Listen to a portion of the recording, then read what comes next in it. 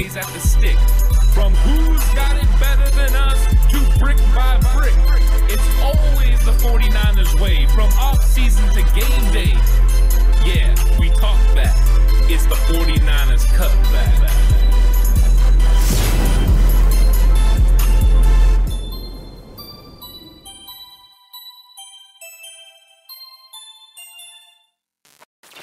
It's 49ers Cutback podcast time. Yeah, I was feeling that one, Alex. And today has been an absolute exciting day. We had a lot of announcements to be made. Yeah, I was going to say something happened or something. Yeah, we got out there about the draft party. That's what's going to happen. Round 2 of the draft, we're going to be going live. We're going to have a live stream out at Back Alley Brewery in Galt, California. That's right. Already, the outpouring of people coming is fantastic. I'm looking forward to it. It's crazy. But yeah, today's been a great day, and we get to continue that because we're going to be talking about interior offensive line, which for most 49er fans, they believe is a real need. Super need. Kyle Shanahan had some comments about that Aaron Banks, the reason they drafted him in the second round is in case Laken Tomlinson left, so that should get everyone's eyebrows raised.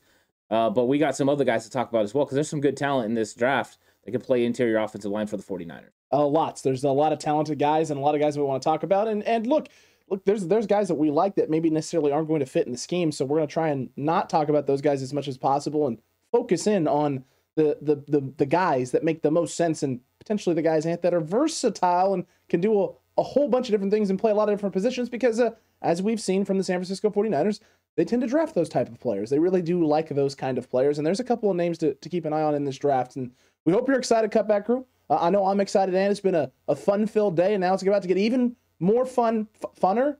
Is that even a word? I don't even know if funner is a word, but at this point, I don't care, Ant, because I'm excited. I'm excited to talk with the Cutback Crew. I'm excited to talk about interior offensive linemen. Let's do this thing. Oh, yeah, and Bomber says, hey, Ant, Alex, I'll see you guys at the draft party. I'm down the street in Wilton. Yeah, we know Wilton pretty well. Oh, absolutely. I mean, so the beer shall flow. I love it, Bomber. Bomber is like close. He's so close. There you go. That's going to be a lot of fun. Baymax, the biggest need could be for sure. And Alex, this is going to be fun. So we're going to change the format a little with everyone in the TCC. We're going to talk about a player. Then you guys are going to let us know what you think, ask questions, and we'll get into them. And that's how we'll break it down for this episode. That's what we're going to do, Ant. And let's start, right? Let's start with the actual gentleman. And Ernest is asking, Galt is a suburb to Sacramento, right? Yes. Pretty close. It's like, what, about 15, it's just on the other side of Elk Grove from Sacramento. So, yeah. If you're coming from Sacramento, at most, it will take you 30 minutes, at most. And that's if there's heavy amounts of traffic. Yeah, you should be able to get there at a pretty decent time. So absolutely. So, Ant, let's start with guys that would be considered more guard prospects. As much as I love Zion Johnson at Boston College, let's not start there, just because I don't think there's any way he's getting to the San Francisco 49ers at 61. Feels like he's going in the first round in most mock drafts. Kenyon Green at Texas A&M, same sort of thing there, similar sort of thing. So let's start with the prospect out of UCLA. Sean, is it Ryan? Is it Ryan? Is that how it's pronounced? I'm just going to say Ryan. Or Ryan? I don't know for sure. I'm not sure either. The one thing I do know is that the dude looked like a beast on film. I was excited about his potential and what he could do. Played predominantly tackle in college, but he's somebody I could see moving inside, and that's why he's on this interior offensive line list. Sometimes the 49ers will value a guy that plays tackle and then kick them inside. He would be a high-level guy. He's got heavy hands. He plays pretty low. He's able to move people off their spot against their will. Those were things that I like. So that means he can fit in the run game, and you're looking for run scheme fits. And I think that this guy does fit the scheme. He's got athleticism. He could play in the 49ers gap scheme as well. He can pull and get on the move, and playing in that style of offense for Chip Kelly, he can handle what the 49ers are going to be doing. So I liked him as a scheme fit. I liked his ability overall. I liked his hands, and I think he would be a nice addition, especially if you're sliding him in and having him play guard. Correct, because he doesn't necessarily fit the length that you're looking for in tackle prospects and things like that. Now, he's 6'5", he's big, but the wingspan isn't the biggest thing in the world for this gentleman. But what I do like is the lateral quickness, and you mentioned that a little bit, and this guy does move laterally pretty well. He is athletic. Yeah. He can get around in space. And he's pretty solid as a run-blocking option already. Things that I've seen from him, like you talked about him being able to move guys, he does that. He does that very, very well. I'm excited about the possibilities of if this guy is moved, it does actually, in fact, move into the interior. And most places are mocking him that way. So you have to imagine that he's thinking about it and at least prepping and planning for this thing. And that's not a bad thing there, a bad scenario. A guy who doesn't necessarily fit the bill in terms of maybe being an ideal prototypical tackle playing guard. But here's the thing for the 49ers. If that's your plan, then you also know in a pinch you have a guy that has played on the outside and knows the techniques and the things that needs to be done in order to play left tackle at a high level, or right tackle at a high level. Yeah, this is one of those things you saw with Colton McKivitz, right? Correct. When the 49ers went after Colton McKivitz, it was a guy that had tackle experience, but they knew they could bounce inside. This is something they do consistently. They draft guys with this sort of makeup and then move them inside. That's why Aaron Banks was a little bit of an outlier from what they normally do. They drafted a guy that was position specific on the offensive line. So we'll see. We'll see if this is a way that they roll. But if this guy was available, and I've seen some questions coming out, when do we think the 49ers go offensive line? It depends on if one of these great players are fall to the 49ers at 61. I think they would have to consider going interior offensive line, even though from Kyle Shanahan's current comments about Aaron Banks and the fact that Daniel Brunskill has been tendered a deal, you would think that would be kind of where they're rolling with the 49ers interior starting offensive line. They're looking for competition. Right, some competition possibly. And there are players that we're going to talk about that are not only competition, that are maybe centers that could play guard or tackles that can move into play guard. So I think we're going to have a nice list to go through. But I'm curious what the TCC thinks, about Sean Rhyan. Okay. Well, I mean, look, there's that at the end of the day. I'm going to... Sean Rhyan is one of those ones that I watched some film on, Ant, but wasn't sure if he'd be there, wasn't sure if he'd be available. So I want to hear from the Cutback crew what they feel about Sean Rhyan. So make sure you're leaving that in the chat right now before we move on to the next gentleman and talk about the next person there in space. But I think Sean Rhyan, however you want to pronounce it. I apologize, sir, for butchering the name repeatedly on stream. My bad.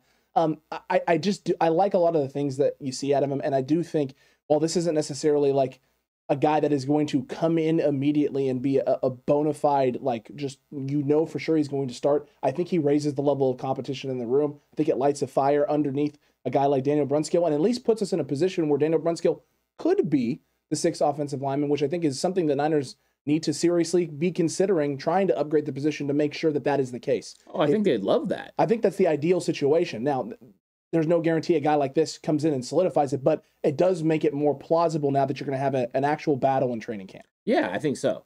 Sacktown says, I believe in Aaron Banks, out no problem getting some more O-line. Yeah, exactly. You want to continue to build. And one of the ways they could actually build this is, instead of going just with an offensive tackle or offensive guard, they could actually go with someone like Alec Lindstrom, who plays center at Boston College. He could maybe come in and play guard, be an understudy as well to Alex Mack, learn the tricks of the trade, and then be able to transition into playing starting center when Alex Mack decides to retire. Correct. So he's a potential player as well that the 49ers might target. There's another guy we're going to talk about later out of Arizona State that could potentially do the same sort of thing. So, Alex, is Alec Lindstrom somebody that you really liked? Before I get into it, I want to hear what you had to say about it. Yeah, I do. Yeah. He's a scheme fit. Talk about a guy who's a legitimate scheme fit guy. This is what he did over at BC. And he played at a very high level and started 3 years, I believe, there at the center spot. And this is a guy who anchored down their offensive line for the past few seasons. An offensive line, Ant, which strength was, in a surprising twist of event, the run game, not the quarterback play and the receiving aspect, but the run game. Yeah. There is one thing I'm a little worried about with Lindstrom, and that's at times it feels like and seems like he plays a little bit high. But at the end of the day, that might have to do something with the 6'3" frame at the center position. I'm just gonna put that out there. Being 6'3" as a center, it might be a reason for it. But I do love hand placement. He's also pretty strong too. I mean, his snap and single arm punch off that snap is fantastic. I like a lot of the things he does, and I think he has a lot of high upside. And this is a thing too with him. It's developmental. So you can bring him in, have him kind of sit behind Alex Mack as well, learn the tricks of the trade. He's already a highly intelligent guy. This is a guy who understands schemes already and made a lot of calls at BC. So he's going to be able to pick up the system, pick up the terminology. And if Alex Mack decides after this next season, hey, see you later, I'm out of here, Lindstrom can slide right in with a year under his belt, learning from a Pro Bowl caliber player and a guy who has been one of the better centers in the league in Alex Mack. Yeah, and he was asked at the combine. In fact, it was by it was either Jordan Elliott or I think it was Jason Aponte. I think it was Elliott. One of them asked him, about his interaction with the 49ers, and he said he would love to play for San Francisco, that it fits his skill set and this scheme really fits what he wants to do, and he's not wrong. He would fit very nice in San Francisco's system. And I believe Kyle Shanahan likes to have veteran players that play the position for him. So getting someone in early before Alex Mack was to retire means you could develop this guy and, possibly get a center that could be a linchpin in your offense for a long time. So this is a great move for them. And you're right. He does play at times a little high, but I have less concerns about that because I believe that Chris Forster could get him lower. I think he can play at a lower level, but I liked some of the grit and some of the aggression, the way he was able to get off blocks and get to the second level. But yeah, this is a guy I would definitely be interested for the 49ers. And pick 61 is not out of the question. He could possibly fall to 61. And I think if he was sitting there, the 49ers would definitely be tempted, depending on what receivers and what edge rushers are there. But I think this is the first time you could be like, oh, and maybe this player is like, oh, 49ers might want to think about getting that guy. Agreed. And listen, he's a zone blocking guy who showed ability to get up to second level and does a great job with hip mobility as well, getting around and kind of stealing off and shielding off lanes for running backs. The scheme is, it's almost too good to be true. And he's sitting there as usually in the top 100 for prospects, which means if you're the 49ers, if you're sitting there at 61, you're getting a guy who's going to be, one of the better guys that you can get and more pro ready players that you can potentially draft that you have less questions about. Lindstrom makes sense. If the Niners feel like making sure they have a guy who can solidify the O-line going forward after this year and they're worried about potential options in next year's draft, you can just write off all worries drafting a guy like this who is going to sit and develop, fits the scheme already, intelligent, wants to be in San Francisco. All those things are pluses, Ant. Yeah, definitely. We have an absolutely great question from Android user. Is a hand placement more of a pass pro skill? No, hand placement is important for both run game and pass game. You need to get your hands inside on that, chest plate of the defensive lineman. You want to get into this interior region here where you can gain control. It's all about getting there first. Defensive linemen are trained to protect their chest plate, and offensive linemen are taught to protect their chest plate first as well. The first person that gets there is usually going to be the one that is able to handle business. Now, over time, leverage has kind of changed, the way that people thought about leverage. You see it all the time with Trent Williams grabbing a player, that goes too low and throwing them down to the ground with different moves. But I do believe that hand placement is very important in the run game. It's going to help you get established control of that defensive player, able to maneuver that player around as you turn your hips and get this guy moving. So hand placement, the winner to the chest plate, is usually the one that wins the overall block. And that's why you see these guys with heavy hands that are thunderous and throwing their punches are the ones that usually get the ball moving. That initial impact is so important, and it's not just about the hands, but about the hips. As they thrust forward, you put your hands into them, and that's when you get the movement. If you can get a defender on his heels a little bit, you win. Yeah, you do. Hand placement is the key. Getting your hands in the right spot prevents the defense as well from getting and establishing control and moving you how they want to move you and being able to twist and turn and pull you the way they want you to be pulled. And a guy like Lindstrom has also shown not just good hand placement but good balance as well. Meaning when he doesn't necessarily get his hands in the right spot or doesn't get that first fire off punch and hit and control, guys don't overpower him all of the time. Now when he gets high, yes, but the getting high issue is not a every snap issue. It's an occasional issue, and it's typically for him in run blocking situations. It's not in pass pro when I was watching film. So this is not an issue with this guy. Like, you worried about him getting too high and getting moved around in space and getting driven back. He anchors down pretty well. I'm very excited about the possibility of an Alec Lindstrom, and I hope the cutback crew is too. And there was a couple other ones here too. I saw Sacktown Izzy said, yes, if we get a center now, then we can watch and he can watch and studies how Mac runs the position close up and be a solid starter when the time comes. Yeah, I mean, it seems like the Niners did that with their first round and second round guys last year, right? Trey Lance, you drafted him to sit a year behind a guy who runs your system and executes well.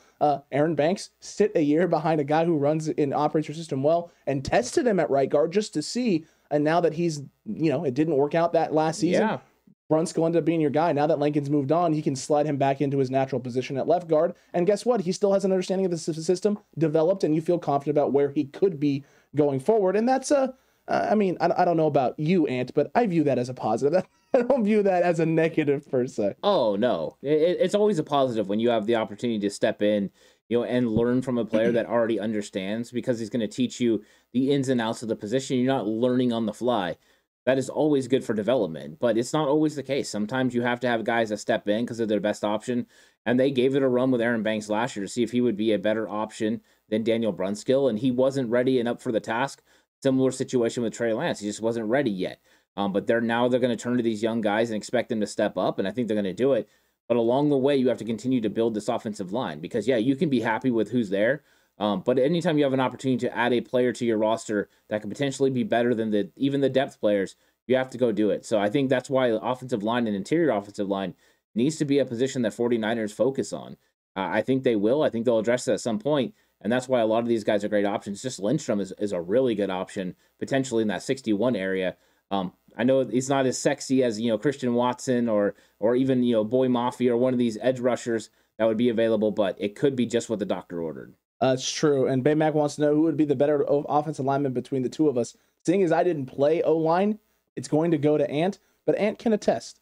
I was a very well-versed individual at wide receiver who stepped in screen games and ran screen game stuff with the O-line at times. So I know my stuff on the O-line, but if you're asking who's the better O-lineman, it's not even a contest. No, and especially because I went to a ton of clinics throughout my days. Yes. Not only as a player, but then eventually as a coach as well. Offensive line was my forte, so I do understand offensive line play pretty well. And I've met a lot of great coaches along the way. A lot of really good ones. So, there's offensive line. I think I would be a little bit better than Alex at offensive line, just a little bit. I'm going to give you more than a little bit. You're being humble right now. I appreciate it. Yeah, there you go. I'm going to say a lot more than a little bit. You'd be a lot better than me at receiver, that's for sure. Fair. There's that. Not as well as back in my actual playing days, but yeah. I'll give myself a little bit of leeway there. And Jagged asked too, now that Arden Key signed with the Jags, is it more important to get edge at 61 or maybe safety? I don't know. I really don't know. But I think if the right guy is there at 61, it could be this. It could be interior O-line, and you have to consider that. We have to look at all those options. And I just saw someone, Ken Martin just said, Donovan West, center from Arizona State. So why don't we just go there? Yeah, because this is a guy that we both really, really like. This is a guy we enjoy. This is a guy that is flexible, can play guard, can play center. He's versatile. And we know the San Francisco 49ers love themselves some versatile offensive linemen who can do a handful of different things. This guy does that on top of the fact that in the screen game, he's fantastic. Run game, he's fantastic. Pass pro sets anchors down pretty well. I think pass pro, would you agree that pass pro, or what do you think about his pass pro? Do you think that's the biggest part of his game that he needs to work on? Yeah. I think so. I think he's a really good run blocker that needs to develop in the pass game. So he makes perfect sense for the 49ers. That's like literally what they draft. What? Guys who are really good in the run game that need to develop in the pass, and then they expect Chris Forster to develop them. But I do like Donovan West. And actually the one that kind of turned me on to watching any of his film was Brad Graham of the SF Niners. He was all over this. I'm going to give him complete credit. And then when I watched the film, I was like, okay, yeah, I like this guy. I do like the grit. I like how he gets after it. I think he plays a little bit higher than Lindstrom. I think Lindstrom overall is a better talent. But I like the things that West does. But really what I like is where you could possibly draft him. So you're going to have 1 year for him to develop, potentially, under Alex Mack. You could draft this guy in the 4th or 5th round, potentially, and then institute him in. And that's where the 49ers like to draft their interior offensive linemen, Q, Colton McKivitz, and other players. So you could put him in there, and he could handle it. Now, he can handle the zone scheme. He fits the scheme of what the 49ers want to do. He's pretty good at getting to the second level. He's able to, do help blocking in pass game. So I think that there's some positives there. I think his hands could get a little bit better. Sometimes his placement's a little off. And I think at times he seems to be a little unbalanced. When he's in movement, he can get moved off his spot and unbalanced. Those are things that can be worked on, and that's why he's not a first-round talent. He's a 4th or 5th round talent because he's got areas where he can improve. But in the Kyle Shanahan system, they can definitely mask some of those things. So being a good run blocker will put him out there and make him a possibility for the 49ers in the 4th or 5th. I like that a lot. It's a good spot for him there. I've seen him go as low as the 6. I've seen him go as high as the 3. You find the middle between there, and it's right there in the 4th and the 5th. What happened? Bruce Arians is retiring? Holy crap, Megan. Is that for real? Yeah. Wow. Breaking while we're on the show. Bruce Arians retiring. What does that mean for the Bucs and Brady? Hello, Sean Payton. Welcome to Tampa Bay. I wonder, dude. I wonder. Oh, my God. Can you imagine? Now we know why Tom Brady's back. Tom Brady won. Wow. There you go. Well, anyways. He lost to Bill Belichick, but he beat Bruce Arians. Yeah, we'll get back on the offensive line. Let's get back to the O-line. That's just crazy breaking news, my guy. Holy cow. But as for Donovan West, getting back to that gentleman, I just like a lot of the stuff that he does. He does anchor down pretty well. He's got some functional strength. He's a 6'4" guy. He's 6'4". He's 300 pounds. I'm excited about what he could potentially bring to the table and what he can do. It'll be interesting to see where he falls and where he goes, but I think that 4th, 5th round is a safe place for him. And Ken Martin, thank you so much for for bringing that up, because now we got to talk about a guy that we both really, really enjoy, Ant. Yeah, we do. There's a couple guys from Arizona State, that are really good, and Donovan West is one of those guys. So I was very excited to talk about him because he's one of those guys that definitely stands out as potential for the 49ers, and I think he's going to be available at some of the spots in which they pick. So anywhere in that fourth to fifth round range, and especially the 172, I'd be interested in that. True, and Mark Graves just asked, do they draft the best football player regardless of position at 61? They might. They very well could. And I think, minus a couple of positions. I don't think they're going to draft the quarterback, for instance, at 61. Correct. But yeah, I mean, you have enough areas of where you can improve or at least improve depth that you take the best available player. And that's really how you help your depth. You don't draft need. And they've been going through and trying to fill need, just like on defensive line. They don't really have a need per se. Just they have, they can add. They can add additional players. So it's like with linebacker, there's no real need. Safety, maybe, possibly, but I think other than that, they're pretty much doing a good job. Nickel corner still a need, I think. Still, I would agree with you there. I would agree with you. Nickel corner still a need. Let's talk about a guy that we both really like, and actually, Ant, if I'm not mistaken, you have written down next to Dylan Parham Love. Correct? Yes, I do. I'm not mistaken by Love, correct? So let the cutback crew know what. It's all caps too. Okay, so it's all capital. So it's not just like kind of love. This is actual genuine love right here. Unconditional love potentially from Ant on Dylan Parham out of Memphis. What? What is it about him? Because I love him too, but what is it about him specifically for you that you like him so much? I love his aggressive style. I mean, he gets after it. His first step is fantastic. He gets off the ball, especially in the run game. And then when he gets his hands on you, he wins more times than he loses. He gets it done. And I think that he moves people against their will. I like that aggressiveness. I like how low he plays. To me, he's one of those guys that consistently plays low. Where Donovan West played high and a little tall and can get off balance, that's not something that happens from Parham. He gets after it.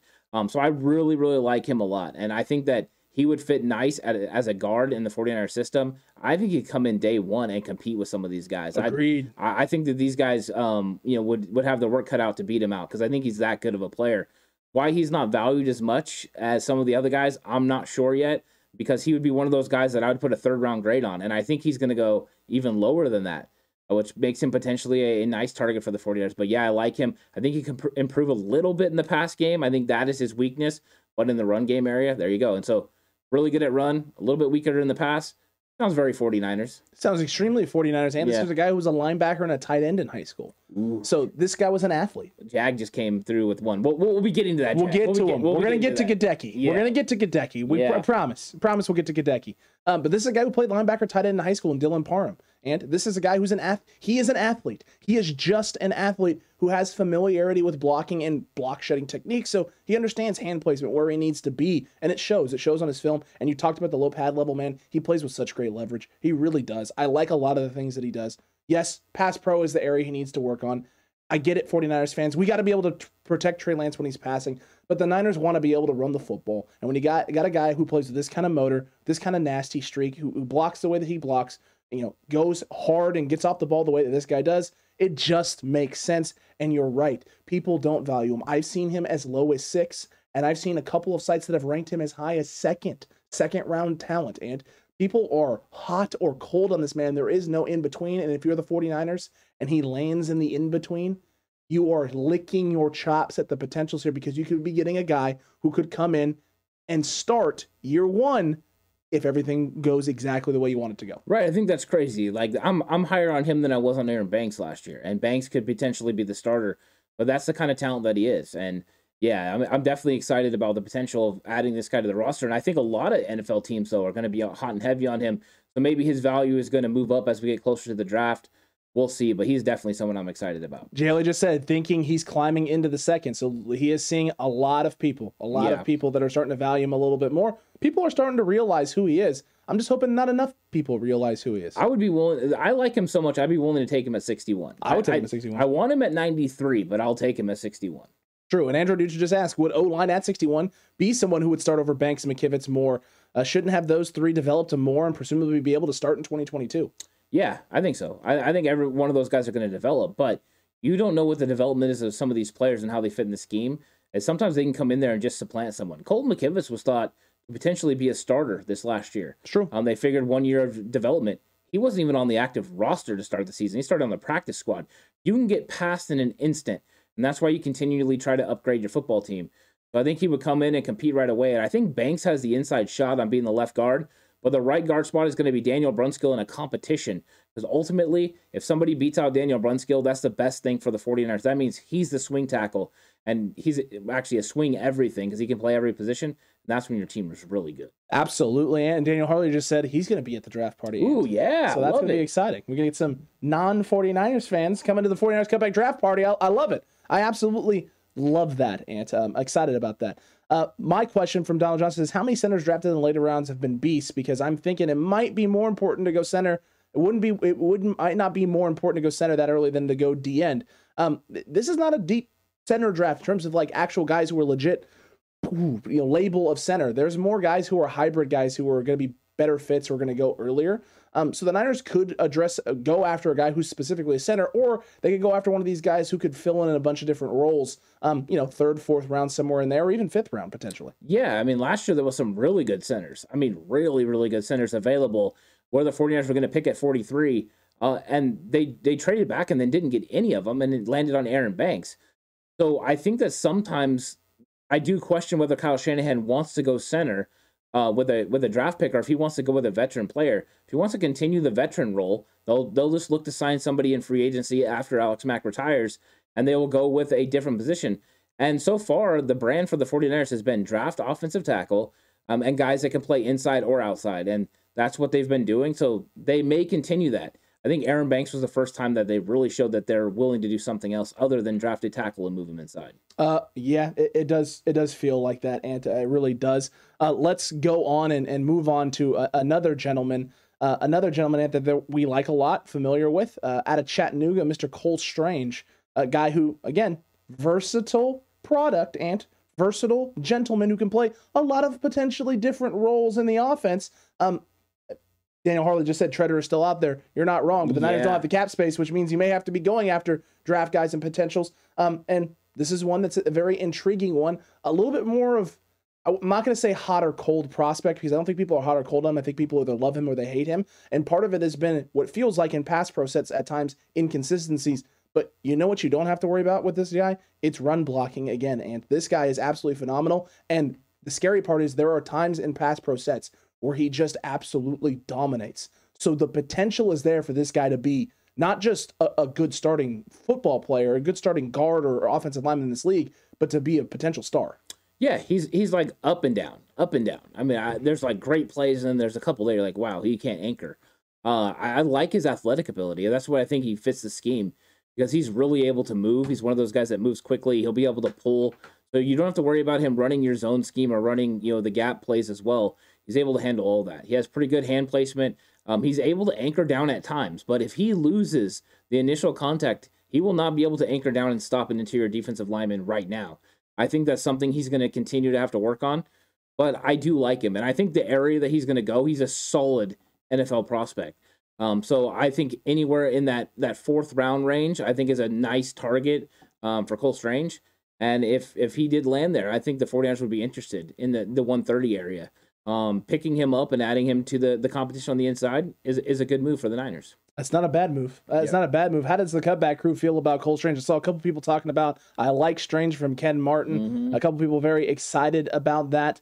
I hope you are. I really hope that you're excited about a guy like Cole Strange, because the versatility that he has, the strengths that he already possesses for this team, it's just going to add and breed competition in this room, which, we talked about. We didn't know if there were going to be any more signings because they've drafted a lot of guys. There's a lot of guys coming back from injuries. You're hoping to see more development out of Colton McKivitz. So it felt like drafting was the route. And, some people go, okay, well, that means then, right, if drafting is the route, that means the Niners are going to draft late for guys who need to develop. Well, maybe. Or maybe the Niners are sitting there going, some of these guys haven't developed. It's time to figure out if they need to be here long term, or if there's someone better out there for this team, and they go a little bit earlier. Maybe they go second, maybe they go third, maybe they go fourth, and go, you know what? We're going to make sure we shore this bad boy up right now. Some of you that are known by the fan base and some people really like and enjoy, you may not be here because we're ramping up the level of competition. Yeah, and since Kyle Shanahan came out and said that they drafted, just in case somebody like Laken Tomlinson left, you got to think they could potentially be doing the same thing, right? They're going to have Mike McGlinchey as well in his fifth-year option. Daniel Brunskill was a restricted free agent now, and in fact, he hasn't signed his offer sheet yet. but both those guys could potentially be gone as unrestricted free agents next year. So you would need to have eventual replacements.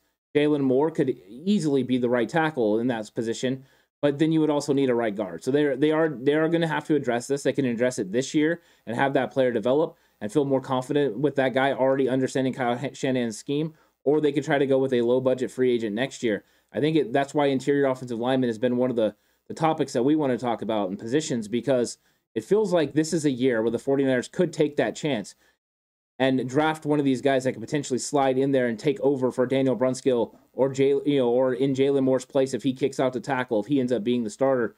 Because I do think they need to improve the depth, on this team. Because even though I like Colton McKivitz at tackle at times, I do struggle with him playing interior at the guard spot. For some reason, it just hasn't translated so far. No, it hasn't yet. It hasn't quite yet at this moment, Ant. Let's move on to a couple of other names, and let's go after another guy who is kind of a versatile dude who's played a lot of different roles and a lot of different hats, and mostly played tackle, played some guard as well, Ant, but has now been taking snaps at center and showing teams that I'm also a center option and center prospect. That's Zach Tom out of Wake Forest. The versatility this guy has is, it's darn near close to Zion Johnson levels of versatility in terms of where you can play him and where you can plug and put him on the offensive line.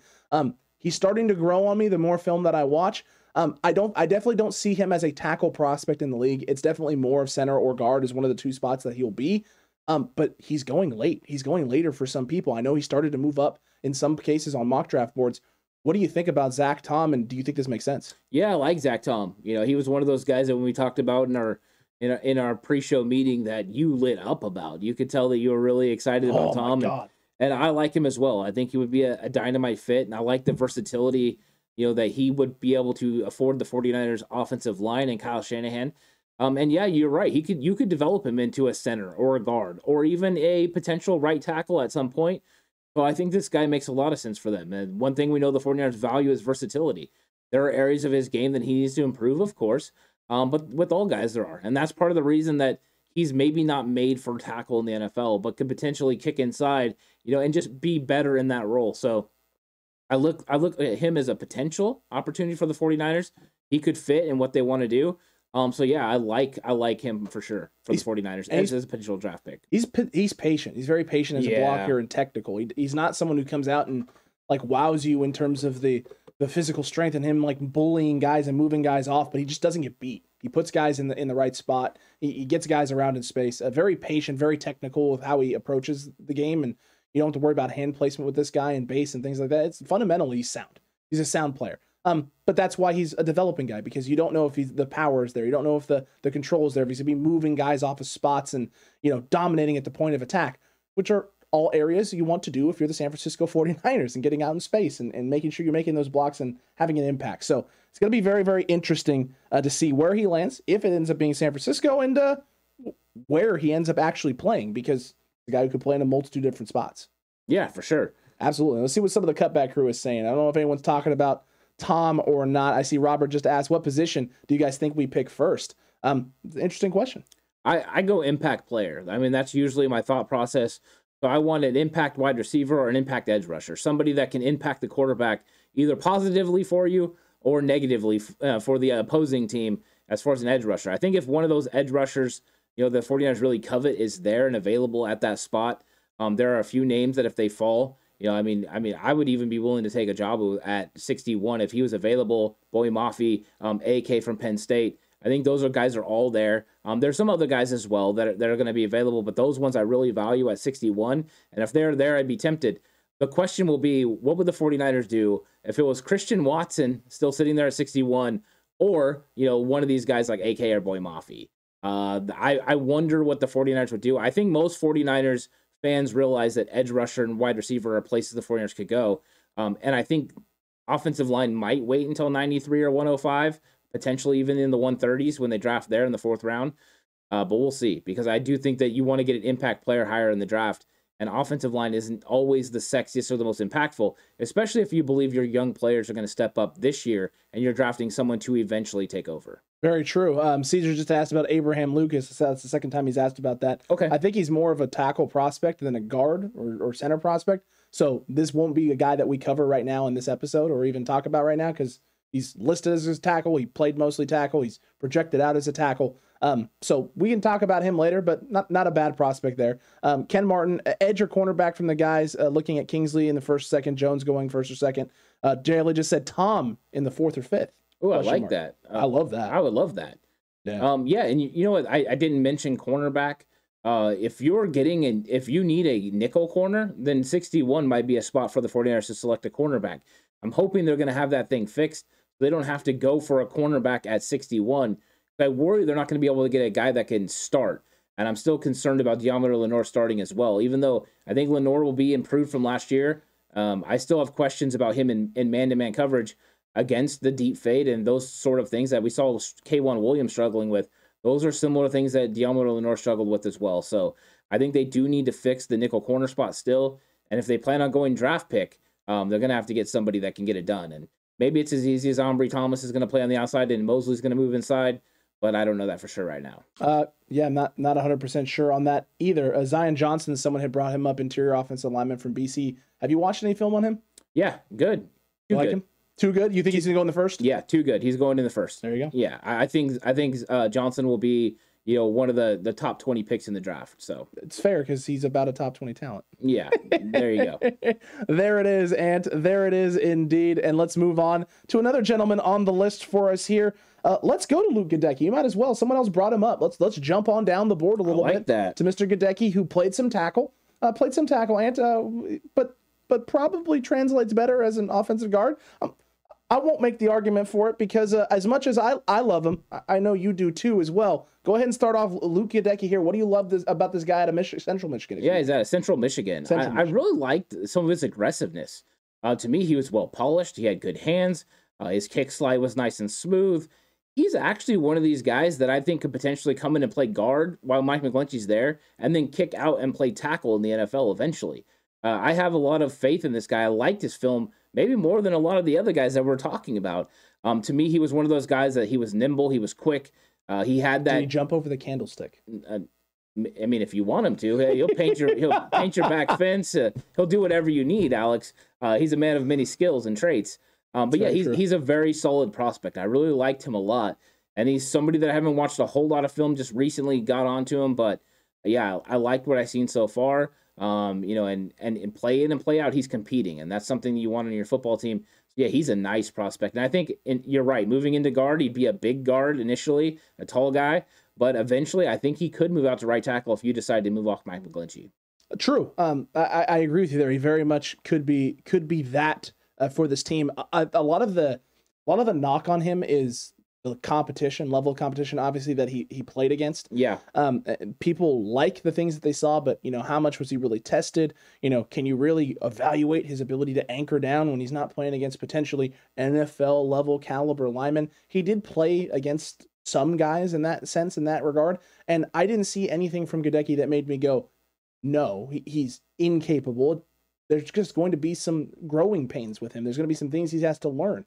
But I think there's not a lot of questions with the run blocking. I don't dislike anything that he does. And I think the move inside to guard is not just better for him. It just naturally makes sense. And I'm surprised that there's some places that have rated him so low and haven't even tried to put him in as a guard prospect. They just put him as a tackle. They put him in a box, and they're willing to throw him down at the back end of this draft and just say, it's just not going to work out there. You're right. It might not work out there. That's because it may better suit you to put him on the interior, but that just makes him more versatile as well and makes him an option that San Francisco Niners are going to look at. Oh, a guy who played tackle we could throw in on the inside and work on and have Coach Forster work with this gentleman on getting himself ready to play guard in this league and be an option for us in case someone goes down. I do like this as a developmental piece for the Niners to draft. Yeah, he's scheme fit. He's Absolutely. Scheme fit and a developmental player. Like if you're drafting him in the area that he's going to be drafted, you want Chris Forster to be able to develop him. And that's why I said you kick him inside, you let him compete, and then eventually maybe he could take over for Mike McGlinchey, down the road. I do think he has a nasty streak to him. What I like is a lot of the technique things are pretty clean. I mean, there's things he needs to work on, of course. He plays tall sometimes. I mean, he's 6'6". I mean, people are going to play tall. This is just something he needs to work on. I think that if he does, He could develop into a great player, and I think he has more talent potential than somebody like Colton McKivitz or Justin Skule. So yeah, I'm excited about potentially bringing him in and adding him to this team and this depth. There you go. You just want to get better even in the depth areas, and he would do that. Very true. Jayla just asked about my cousin from Boston College and Tyler Vrabel, because apparently I look like the Vrabels. There you go. Not as big on Tyler Vrabel. I think there's some things there that he has to work on. He's definitely not ready. He's not ready to be anything right now. I don't even know. Do you think he's going to get drafted? No. I don't think he's going to be either. I think he's going to be an undrafted guy. And I don't think he ends up in San Francisco. I know he played in a system that could be considered undrafted. Where do you think he's going to end up? Oh, he's going to end up with his father. Of course he is. He's going to end up with his father. He'll end up on a practice squad. squad. I hope the Patriots offer more money. They might. They honestly to spite might. him. No, I'm just kidding. It's true. And Sean had asked, not Sean, Caesar just asked about Sean Ryan from UCLA. That was the first guy that we actually talked about. Yeah, we talked about him first. So you head on back to the beginning of the video real quick and get your little fill there of Sean Ryan, and then hop back up here to live. But that was the first guy that we talked about, a guy that is a very dynamic and could be a good fit for San Francisco for the 49ers, and definitely might be available at 61. Yeah, I like him.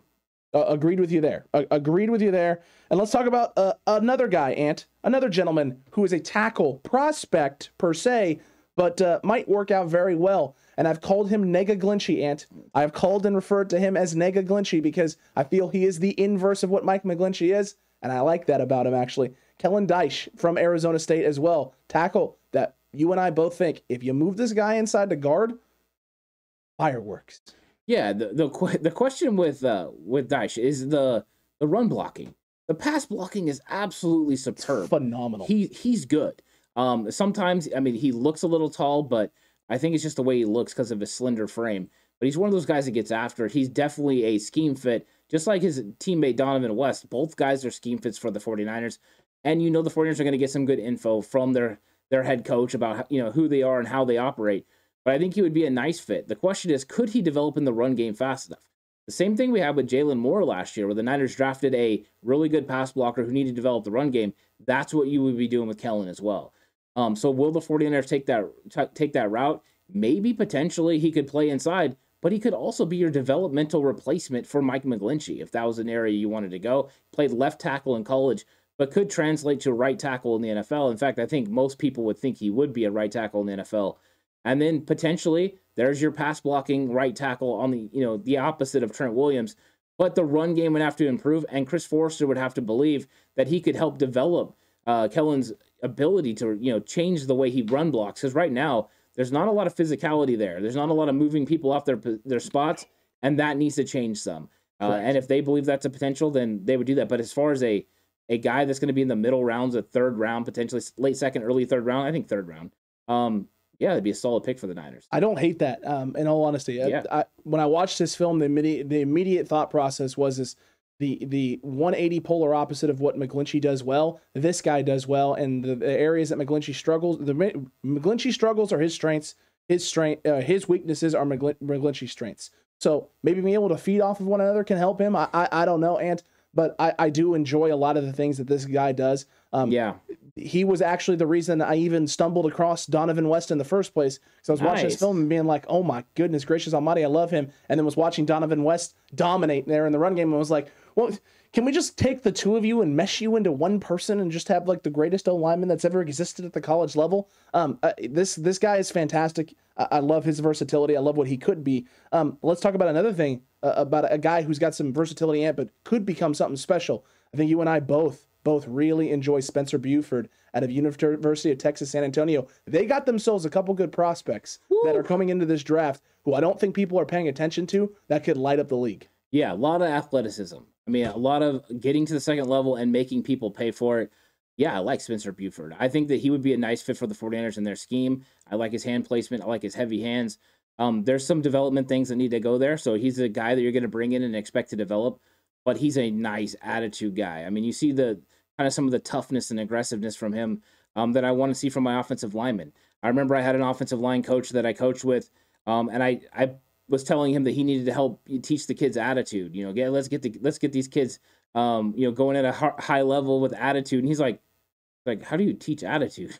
I was like, for some people it's an acquired thing. For some people it can be taught. I think this guy, it's just an acquired thing. Like he's ready to roll at all times, and you like that aggressiveness and that ability inside your locker room. So yeah, I would definitely like this pick for the Niners. Agreed. He likes being physical as well, and I love that. And did you know he actually has an NFL pedigree in terms of family members who've been in the league? Both Adrian Waddle and Sam Hurd, both of his cousins, played in the NFL. Sam Hurd, nice. Yeah, so this is a guy who's got NFL bloodline coursing through those veins, and 4-star signee when he signed at the University of Texas San Antonio, which you don't typically see 4-star guys going to a school like that. Smaller school. Why not? Maybe you just wanted to be next to Candy R Collectibles. He might have been wanted to be near Candy R Collectibles, and I don't blame him for that. That's a funny dude. But this guy was a starter since he was a true freshman. So this is a guy who has developed along the way, has held that line down there for the University of Texas San Antonio, who just had one of their better seasons and better teams, and this is a reason why. This guy is physical. He's got a little bit of a mean streak in him. I love his upside, his athleticism, everything that he could potentially bring to the table and what he could become is big, and he's 6'5".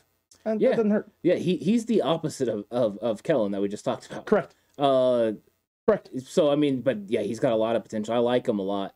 In fact, I would love him in like the 5th or 6th round, and 6th round especially. If the Niners could get him in the 6th round, that'd be great. It would be absolutely fantastic. My guy, San Antonio out of nowhere, said Jay Ellie. Said, thoughts on Utah's guard, N. Ford, and BYU center, MC. MC, I think, is the guy. Yeah, I remember I talked to you a little bit about MC. I haven't watched a whole lot of film on MC yet, so I need to get more into that before I get a detailed breakdown of that. He's one that I'm still working on. I'm going to be honest, I'm still working on some of the later round guys in the interior offensive line. We worked on as many of the guys that we thought would be in the area for the 49ers. So he's somebody I need to watch, but initial thoughts were not a bad prospect, but I definitely want to watch more game film because you want to see how it is play in and play out. You just don't want to see it in like a little short spurts. So I'll watch him for sure. So MC is somebody I'm still looking forward to watching film on. Agreed with you there. And is there a prognostics on McGlinchey? Asked Android user. I remember hearing that he was just barely started walking without crutches. Yeah, I haven't heard anything. I just heard John Lynch say that Mike McGlinchey was on target with his rehab. So that would mean that he's, expected to be back. The fact that 49ers didn't go out and try to address, tackle in free agency, because you would think, and this is what I would do if I was a general manager, is if I knew that there was a possibility Mike McGlinchey wasn't going to come back, unless I thought Jalen Moore was going to be the starter at right tackle, I would have went out and got one of these, free agent guys where you could have signed him to a deal like they did Lael Collins, where it's a very low number this year and then, and work it out. But you also could have restructured some more contracts to make that happen because that's something that's very important to this football team. So my belief is they either believe McGlinchey will be ready or they believe Jalen Moore is ready to ascend to that right tackle spot. And if Jalen Moore is ready to ascend and he's going to be pushing Mike McGlinchey this year, that changes everything for 2023. You were correct. It does change a lot of things for 2023, my guy. Let's move on to Luke Wattenberg, a guy that I haven't watched as much film on, but you have. I'm assuming you like this guy a little bit. This is a guy late in drafts that is starting to catch some people's attention and catch some people's eye. I just recently stumbled across his film and started stumbling across it and watching a little bit more of him. What do you like about Wattenberg? Oh, Wattenberg, I thought was a solid guy. I mean, he's not one of those guys that his traits jump off, but it seems he always gets to the right spot, and he works it, well. He can get off balance as well. He can play tall. I think he lacks a little bit of the athleticism that some of the other guys we've talked about. So scheme fit wise, you might question if he's going to ultimately fit. But we're talking about a guy that's going to be a late, 6th, 7th round guy, potentially even undrafted. So I think that he's got some development there. And I think the questions I have about him are his footwork. He doesn't have quick feet, and slow feet don't eat. And I think he needs to work on his feet. He needs to get everything together there. But I do see some potential in some of the ways that he handles himself. So as a late round pick, he would make sense, but he's got to pull it together. So he would be a developmental guy. To be honest with you, if they took him late in the draft, I would not expect him to make this 49ers roster. I would think he would eventually have potential to be on the practice squad. That makes sense, Ant. That does make sense. This is also a guy in high school who played tackle. He's played tackle, he's played center, and he's played guard. Yeah. When I started diving into the film and saw some things, I was like, all right, there's something here. Let's start actually taking a look at this guy. Will the Niners actually draft him? When I saw that he played tackle in high school and was playing center and guard in college, I was like, okay, well, yeah, this kind of makes sense. This is definitely a guy. If the Niners don't necessarily, let's say they only go after one gentleman and they go after a solidified, like a guy who's a guard tackle sort of hybrid, who doesn't have center potentiality or versatility there, this could be a guy that they look at later in this draft. Well, he played for Jim Harbaugh, which means he's going to be pro ready. He's at least going to have an understanding of what he's supposed to do in the NFL. But there's going to be a lot of development, and we've seen some of the other guys that have come, out of the Michigan program that have been late round picks like Runyon that have been able to go in and actually hold down his spot. So potentially he could do that. But I think he is lower on the list for the 49ers. He is definitely lower on the list. And another guy who's this one's odd. We talked about this before. And Cam Jurgens, you and I both like him out of Nebraska. Really do. But I have told you there are people who have him pegged as an undrafted free agent. I can't wrap my head around it because when I watch the film, no part of me thinks, this is what an undrafted free agent looks like? This is what an undrafted free agent looks like? Are we sure about this, guys, who have put him in this category? And these are big name sites that have done this, that people go to for draft analysis. I almost can't wrap my head around it. Cam Jurgens out of Nebraska, though, is fiery. At times, it feels like he's wild with how he plays. But talk about a guy who gets off the snap quick, fires out, initiate contact at the point of attack. You don't have to worry about people getting into Cam Jurgens. Cam Jurgens is getting into people before they can even blink. Yeah, I like Cam a lot. I think that's what it's about. It's about physicality. He likes his job and he gets after it, and he enjoys knocking people off their spot. So this is one of those guys that you like for attitude reasons, and we've talked about some other ones like Buford as well. These are guys that are nasty, and you want to add nasty players to your offensive line when everything is about the run game. You know what Trent Williams is? He's absolutely nasty. Mike McGlinchey, absolutely nasty. These guys get after it. If you've watched Alex Mack for 2 seconds after a play, he's just bugging everyone on the field. That's just what these guys do. They're antagonists, and this guy's one of them. I don't think he's one of those guys that's going to go undrafted. I think he's going to go in the 3rd or 4th round, and I think he's going to be a bang-up selection for somebody. I would love for the Niners to be able to bring him in as a backup center to Alex Mack, learn, develop, and then potentially be able to take over in 2023 or 2024 if Alex Mack, decided to live out the rest of his contract. So I think that he's a solid player for the 49ers, and I love the aggressiveness. I wouldn't make him my number one center because I think Lindstrom is my number one center from the guys that we've talked about. Agreed. That could potentially land with San Francisco, but he's the second best. Like, he's the next guy that I really like. And it's not close. No. I don't have it close. It's Lindstrom and then it's Jurgens. And you were correct. This is a guy who loves his job. I just saw Candy R Collectible saying Cam Jurgens was the only good part of the O-line this season for Nebraska. KNDR is a Nebraska fan. He is a Nebraska fan. Him and I have talked about this. And he said there's not really a lot to root with Nebraska. He goes, and he told me literally, except for Cam Jurgens. That's what he told me. KNDR Collectibles' dad did not help him out. Cincinnati Reds fan, Nebraska fan. Gosh. But you got to remember, the Big Red Machine was going strong when his dad was a fan. And then Nebraska was, Tommy Frazier and all those guys. So KNDR not set up. He's also a Sacramento Kings fan, not set up for greatness. My God. Yeah, I know how that feels. Yeah, he can blame his dad for that. But his dad got to live out the glory days of Johnny Bench and then Tommy Frazier and all those great teams there. So good for him. Sorry, Caleb. It's good for Pops, not good for Caleb. No. But as for Mr. Jurgens, this is a guy who I baffled by some of the stuff that I saw and the reports of this guy, not being a guy who potentially could go in the top 100 or was borderline at least a top 100 player.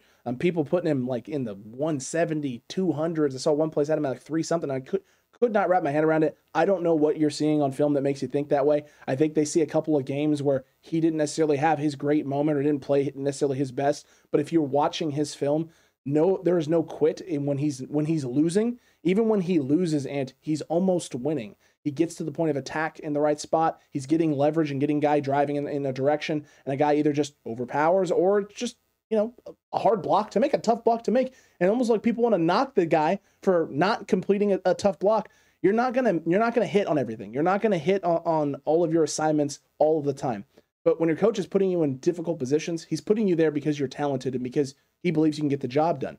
You wouldn't be putting your players in those positions and calling those types of plays and having that guy consistently be your center, snap in, snap out, play in, play out, if you didn't think he could get the job done. And I watched enough of Cam Jurgens' film to be able to notice when he's just not capable or not good enough, or when it's just an issue of, sometimes you get beat. Sometimes things like that happens.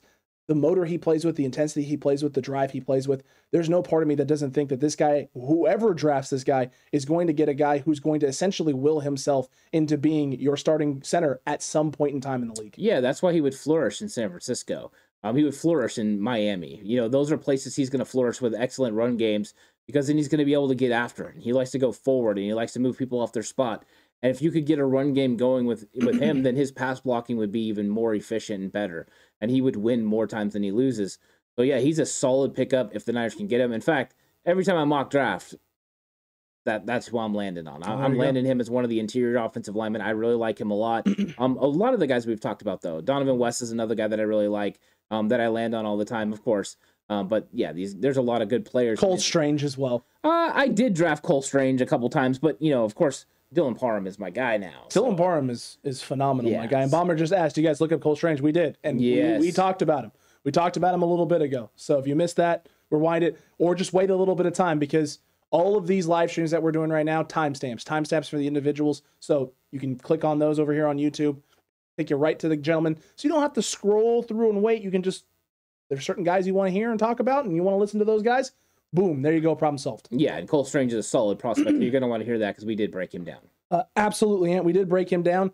A couple of guys who are interesting prospects, but I don't know if the Niners are going to actually necessarily be going after these guys. And we had talked about these pre-show, and were guys like Ed Ingram out of LSU, guys like Marquise Hayes out of Oklahoma, and oh man, who was the other gentleman that we were talking about? There was one other guy, and Lectus Smith out of Virginia Tech.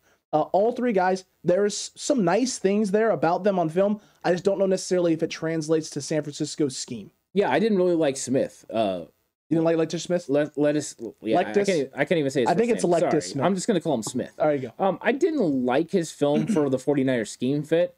I thought he fit a lot of different schemes and he'd be successful, you know, playing a left guard spot in the NFL. I just didn't see him as a scheme fit for the 49ers. So he wasn't one that I continued to watch a lot of film on. I watched some, decided he wasn't a scheme fit, and then moved on. That's kind of how I operate because I want to break down the players and spend the most time on the players that fit what the Niners do. I should probably have learned from my mistakes. This is what I did to Aaron Banks last year, but I did it again. And then Ingram, I actually liked. I did like Ingram. I thought there were some really positives about him. So I think the 49ers could potentially be interested in him. I just don't think that they would value him enough at 61 to be able to make that. And I don't think he'd make it to 93. So he's one of those guys that... He's the tweener. Yeah, he's a tweener, where you don't love him at 61, but you would like him at 93, and I don't think he's still going to be there. And he finishes, though. Ingram finishes. He's good, yeah. This is a guy who puts... Well, none of these guys are like bad. They all got a lot of great traits, and if they're in the right scheme with the right coaches and talent around them, they're going to be good football players. The elite stuff's going to shine through even more with a lot of these guys in the right situations. Marquise Hayes is an interesting one because from what I saw out of him, there's a lot of athleticism there and a lot of potential there. I do like his ability to get up to second level. Very active in screen games as well, which is something a couple of these guys have shown as well. So I do like Marquise Hayes. I just don't know. I don't know if he's going to be making the transition inside because he did play some tackle as well. He does have some versatility, so that does make him something the Niners are going to look at and go, "Oh, you can do multiple things, eh?" Rubs evil goatee chin hair and then goes, "Maybe we take you instead," and they draft them, and they could do that. They 100% could. Yeah, I mean, the interesting part is going to be that not only is Chris Forster going to coach the offensive line, but he's going to be a run game coordinator this year as well. True. You know, and you've seen this come now with John Benton being with the New York Jets and being their run game coordinator. Transition for these offensive line coaches to be run game coordinators, there's going to be a heavy emphasis on the things that their guys do well. So they're going to want to draft guys that are going to be able to implement into the style of run game that they want to run. And we know what that is for the Niners, right? You want to have guys that are quick and agile, that are able to run to be able to block in the outside zone, but also able to pull and be able to move people off their spots, you know, in the gap scheme. So I think that these guys are going to, you know, that's what they're looking for. There's a very detailed oriented way of looking at it. But I think the Niners do look run first on all their offensive linemen. So if you're not a good run blocker, you don't fit in San Francisco. And I think that that's how it goes. That's why when we talked about Kellen Deich, that was an interesting guy because he doesn't really fit in the run department. The only thing we could signal to that is that Jalen Moore also didn't. So if they think he can develop, then he's a possibility. But everyone we talked about today pretty much is pretty good at the run game and then is adequate at the pass. And some of them better than others. Correct. And Jalen just asked, what about Kentucky? How about the Kentucky Cats? And there are some guys. Luke Fortner is definitely a name to keep an eye on. He's going to be a later round guy. This is not, you don't watch Luke Fortner film and see explosive blocking. Like that's just not, you're not going to get that with Fortner. What you are going to see though is a guy who moves guys off of his spot. He's pretty technically sound. He gets his hips around his space, creates a lot of run opening lanes, which is why he's going to probably fit. He'd fit fairly well. We've seen that a lot with Daniel Brunskill. You don't see Daniel Brunskill making highlight big type style plays. And so if you're the Niners and think he's going to go get paid in the offseason, a guy like Fortner is a guy you could bring in, ideally thinking, hey, maybe this guy could slot in behind a Daniel Brunskill or could get to Daniel Brunskill type levels and be, formidable in those situations. I don't know if he necessarily has the same issues as a pass pro guy as Brunskill. I have seen him anchor down fairly well on film a couple of times. But this isn't a guy who is going to be dominant in pass pro sets on the interior, but he's not a liability either. Yeah, he's another guy I haven't got to. I mean, I'm not going to sit here and blow smoke. There's a lot of guys. Blow smoke out there that, I've broke this guy down. I haven't got to him. He's somebody that since JLE brought it up, I'll go ahead and take a look at him, because he said the Kentucky Cats. So I'll get into it and I'll check him out and see what I think. I think there's a couple guys now that people have brought up that I need to watch more film on. One I watched a little bit of film, and this one I haven't watched any film on yet. So I need to really break them down and see what we think. But I mean, there's just so many guys at so many different positions. It's a lot. It's a lot of work to get after these guys. So no, I definitely haven't saw him. So I have nothing to add to this besides what you already said, Alex. Look, here's the other thing too with Fortner that you can't rule out, and something that's been said a lot of times already today and just this episode. Looked a lot better when he moved from guard to center. So there you go. He can play guard, he can play center, and San Francisco 49ers in the sixth round, fifth round, maybe looking at this guy and being like, this is an option. This is not. We can do a lot of different things with you. Screaming Daniel Brunskill more and more every day. Well, then I'll watch him and I'll keep that in mind and see if I think that a transition to center is possible. JL just brought up your boy Darian Kinnard, man. Okay, I was trying to avoid this, but no, I have actually watched Kinnard. You have watched Kinnard. Kinnard. Yeah, I have watched him. I don't think he's a scheme fit for the 49ers. I know a lot of people are huge on him, and I saw a lot of people, banging the table that he needs to be the guy for the Niners at 61. I don't think so. I think you're running the risk of him being, a developmental piece that just never develops. So I think that he is a scheme fit for a lot of teams. I don't see it for San Francisco. I wouldn't draft him at 61, and I don't see the value at 93 either. So he's not one of my favorite guys in this draft. But I mean, it's the eye of the beholder. It is. We'll see. We'll see what happens. But no, he's not one of my favorite guys in the draft. I thought mobility-wise, decent, not great. Aggressiveness, it was pretty good. But I worry about him being able to play tackle. Now, if you're moving him into guard, it's a little bit of a better situation. It is. But I'm still not huge on this. I like a lot of other guys in this draft so much better, that are more athletic, that are better with their hands, that are getting after it in a different way. And I would go that route. There is possibility and potential with Kinnard, but it is possibility and potential. And at 61, it's way too early. And on my sheet that I have him highlighted, but it's a different color than the rest of them. Because it's one of those things where it's like the Solon Thomas situation. If I don't have to take him where people think he's going to go, and I can take him way later, then it's a net positive for San Francisco. It's a value pick, yeah. It's an extremely valuable pick there, and a value pick indeed.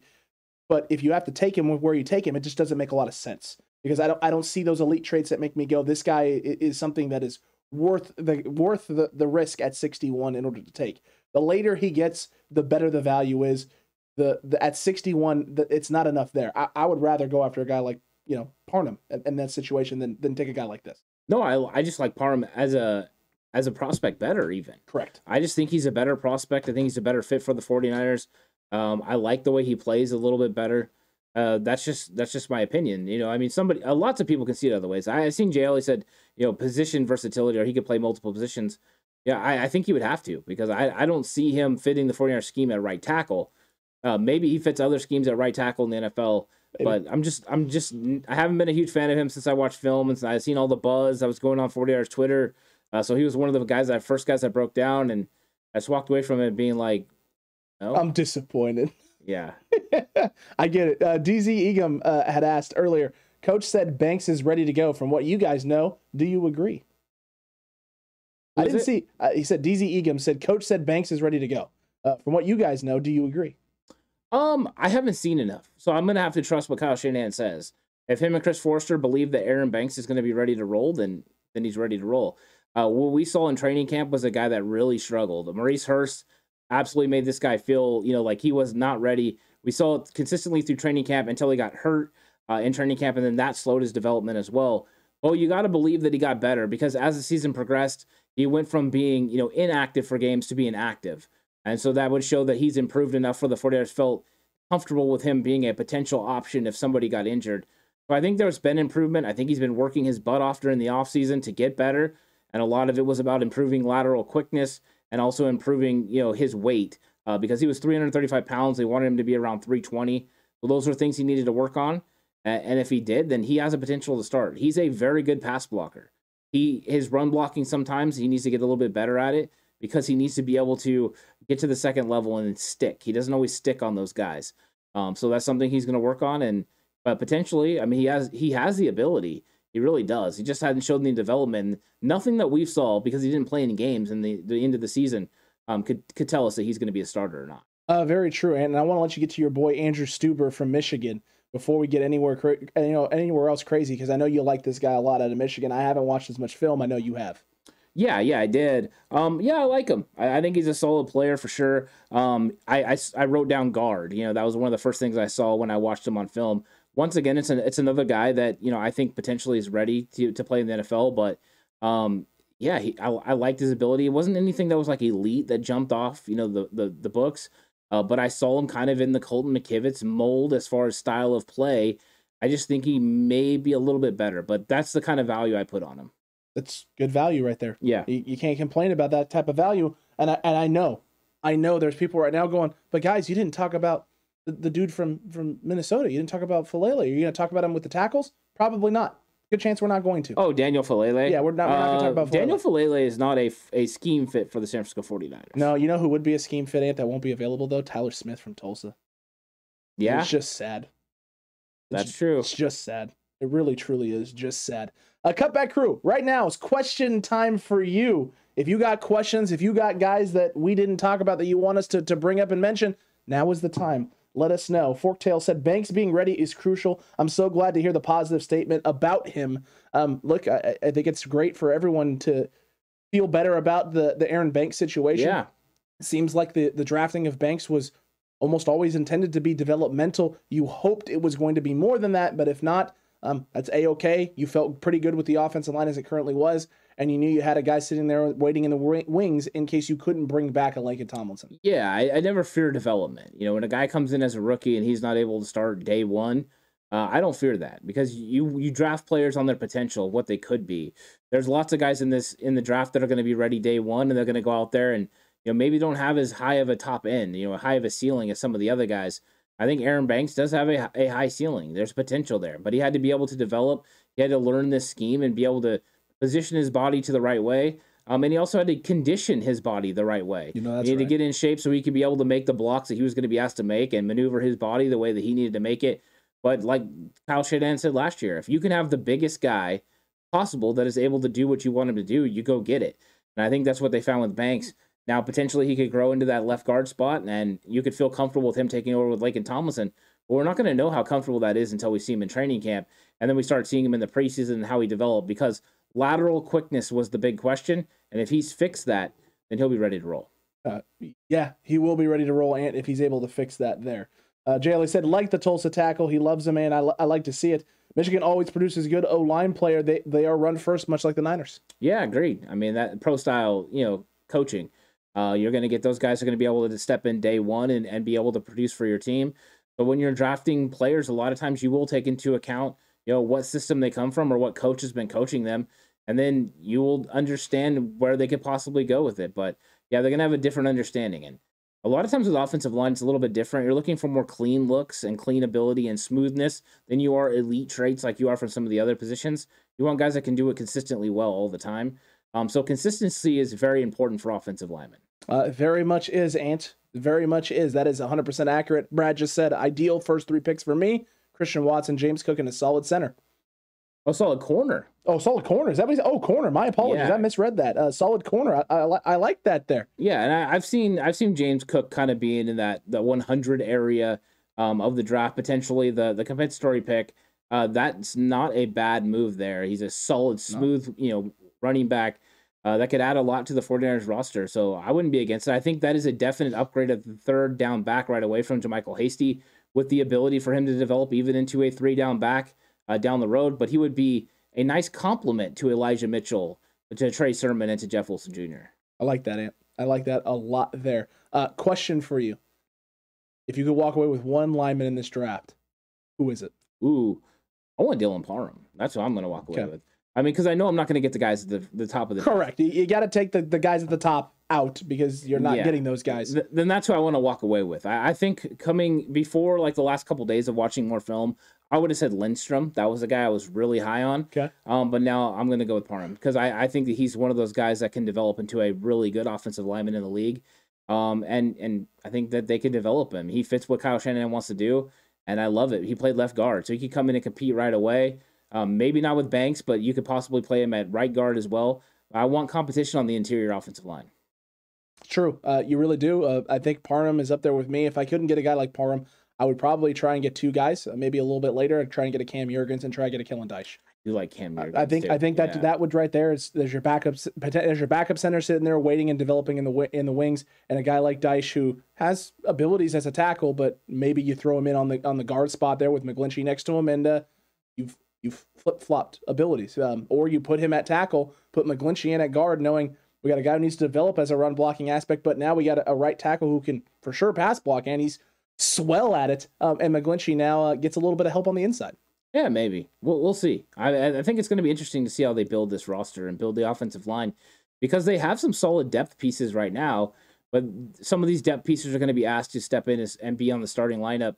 If Daniel Brunskill is slated to be the starting right guard, then I think it's Aaron Banks, and then you have solid depth behind them.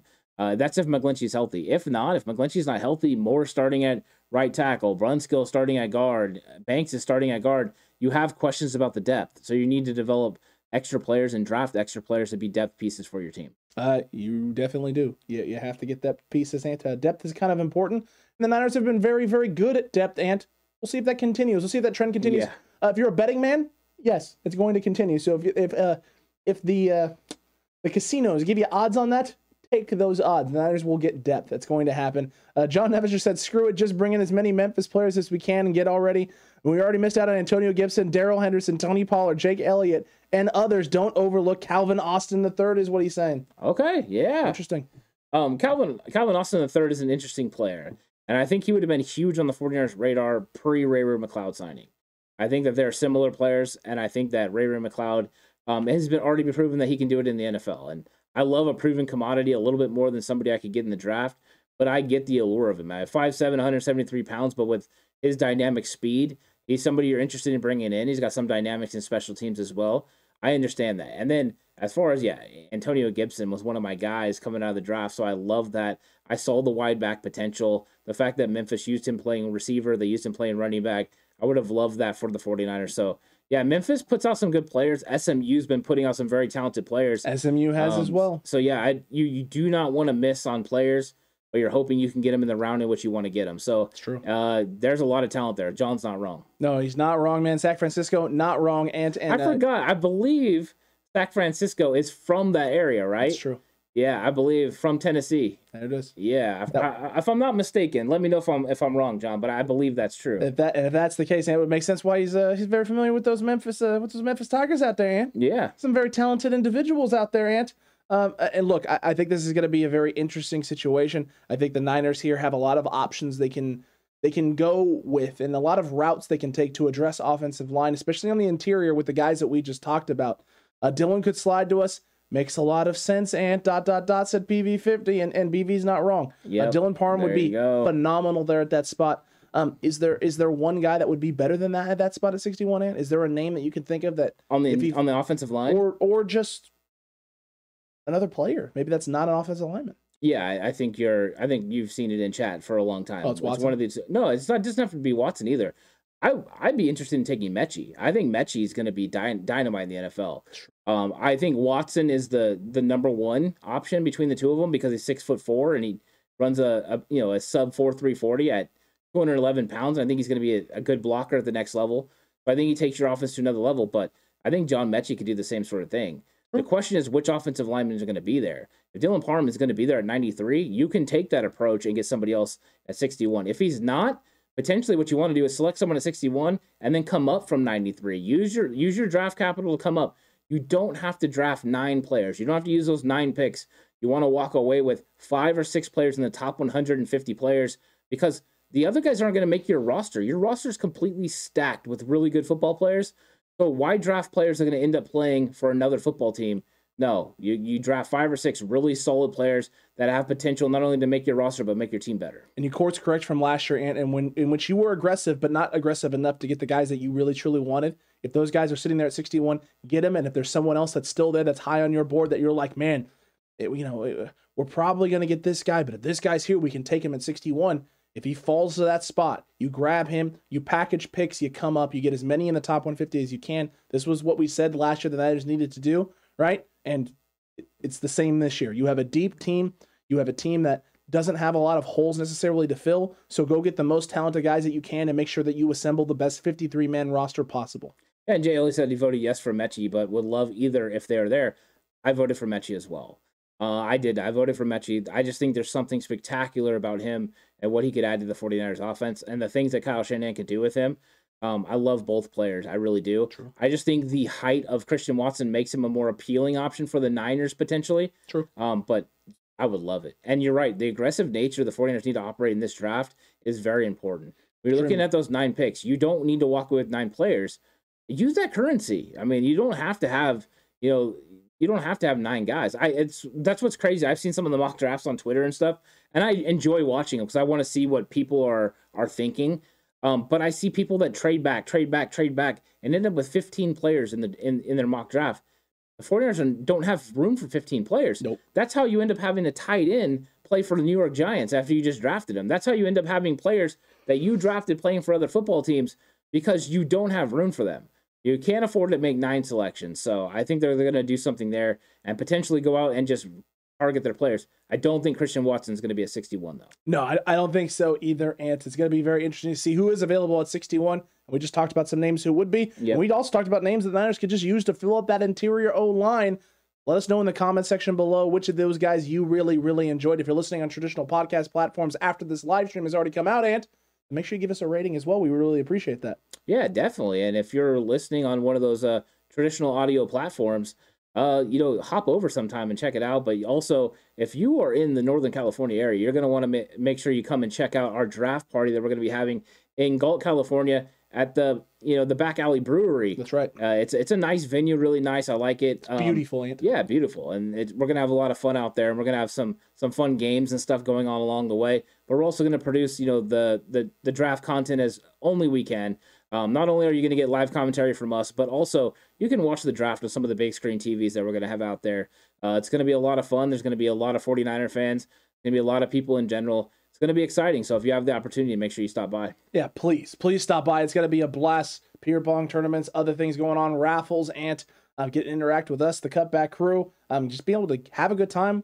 Watch your team, the 49ers. And if you're not a 49ers fan, then just hang out with a bunch of football fans, talking football, watching the stream live in person, as well as just being able to enjoy the environment and the scenery that's out there. Tacos and lumpia, Ant.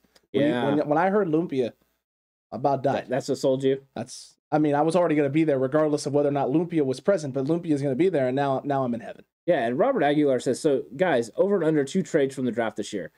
I think it will be over. I think they're going to move up. I think they're going to move down. They're going to be strategic. I think it's 2 exactly. When it comes to John Lynch likes to move, and I think aggressiveness is going to show its head this time because they need to make sure they go get impact players.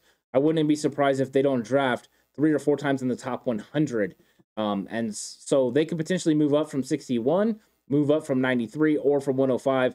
I wouldn't be shocked to see any of those or all of those as they use draft capital to make sure you move, because we do know that next season they're going to have a lot of compensatory picks. Accurate. Arden Key leaves, you get a 6th-round pick for Arden Key. So there's potential now for the 49ers to have a lot of draft picks in 2023. So take advantage of that draft capital this year and get some really impact players.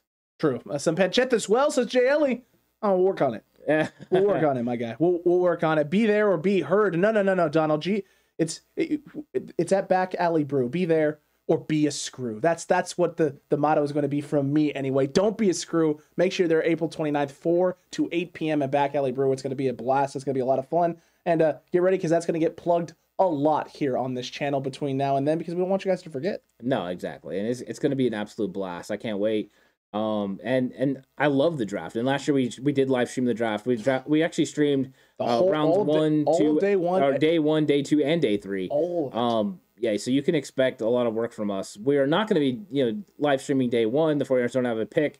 If they did jump in, possibly you could get a special live stream. You will get a breaking live stream with probably me not ready at all and no shirt on because.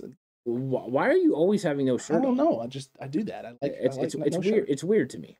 Well, I mean, look, I get really closed up on the podcast and then don't wear shirts when I'm not on the podcast. It makes sense. Interesting. It adds up. It balances out. Yeah. I'm just going to wear multiple shirts around you. That's fine. That way I can make up for your lack of shirts. That's probably smart, in all honesty. It's probably smart. David, we appreciate that. Awesome show, guys. As usual, I'm planning on being at the draft party. We will see you there. We'll see all of the Cutback crew who decide to show up. All of our friends, too, as well, who want to be there and hang out and have a good time. It is going to be a blast. And Brad Jones, last question of the night. What are the chances 61 isn't the Niners' first pick? I reckon it's almost 90% that they move up in the second. He thinks they're coming up, Ant. I wouldn't be surprised either. I think if the right player presents itself, the 49ers will move up, use their draft capital to go out and get an impact player because they know they're a couple players away from being able to potentially get over the hump of the NFC and get into the Super Bowl.